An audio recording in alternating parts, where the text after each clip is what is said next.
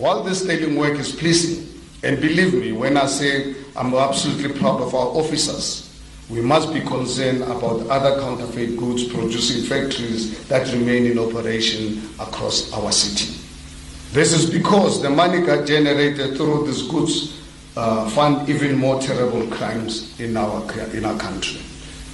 It also funds the kidnapping and illegal transportation of undocumented persons in South Africa, who are then kept against their will in these illegal factories and warehouses. Moreover, the more than 80 million rands in fake goods means an incredible loss to the national fiscals in lost taxes. It also makes one wonder how these goods escape the country's borders and customs agencies. More crucially, fake goods mean that South Africans lose out on jobs because at the end of the day, these people don't employ our people. The reality is, ladies and gentlemen, that the producers and traders of these counterfeit goods do not employ South African citizens. In a country like ours, which is battling a worsening crisis of unemployment, inequality, and increasing crime, a result of first crisis is disheartening that the national government seems content to remain oblivious to calls for them to take decisive action. What is even more disheartening is that the proliferation of counterfeit goods scares away potential foreign investors. This is because no reputable company will invest in a country in which their intellectual property will not be protected. Mashaba also says that even though the city is on top of the crime situation, what's disturbing is the low prosecution rate, which is not the city's competence. As you remember, the last time the Chief of Police did indicate to us, with all the cases of arrest, prosecution, we're not enjoying more than 10%. It's a disaster. And us as a City of Johannesburg, with our limited powers, we can only arrest and hand over the suspects to the national and provincial criminal justice system. And unfortunately, that's where we have failed. We had 2 cases in this month. First was, in fact, we had 3, when the Sunday Times raised the issue of the dangers of illegal mining in our city.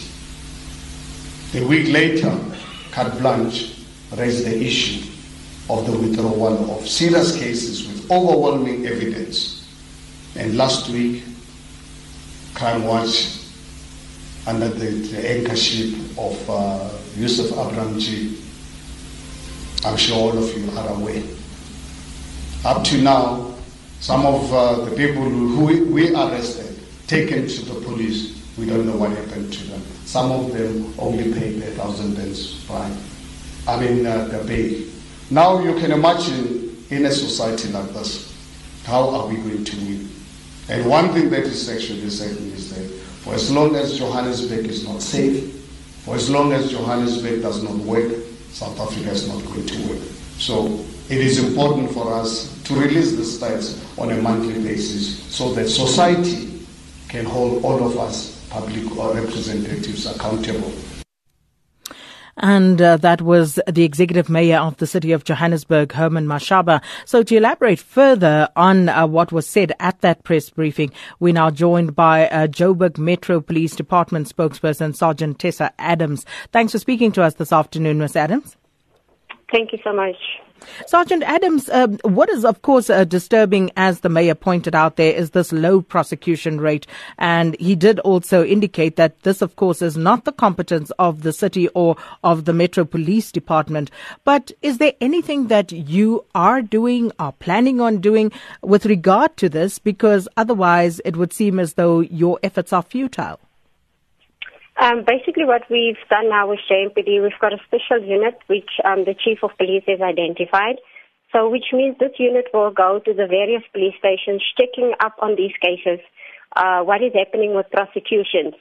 So currently this unit is busy, they're very active, so they go to the police station to investigate how far is the case, when is the case going to court. So yes, we're on to it. And with regard to evidence gathering, how competent would you say your department is in that regard? Gathering the evidence, you must remember once a case has been established and given over to the SAPS, they've got investigating officers, so they will be doing the investigation from their side. But I think where JMPD comes in, once we've handed the case over to SAPS, we would follow it up just in case of to find out, has the people been prosecuted? How far is the case? When will people go to court? Because what we do actually now is we go to court as well, so that we can hear from the magistrate side what is following in the case and when people will be prosecuted. And how would you characterize the relationship between yourself as the Joburg Metro Police Department and your counterparts at the South African Police Service?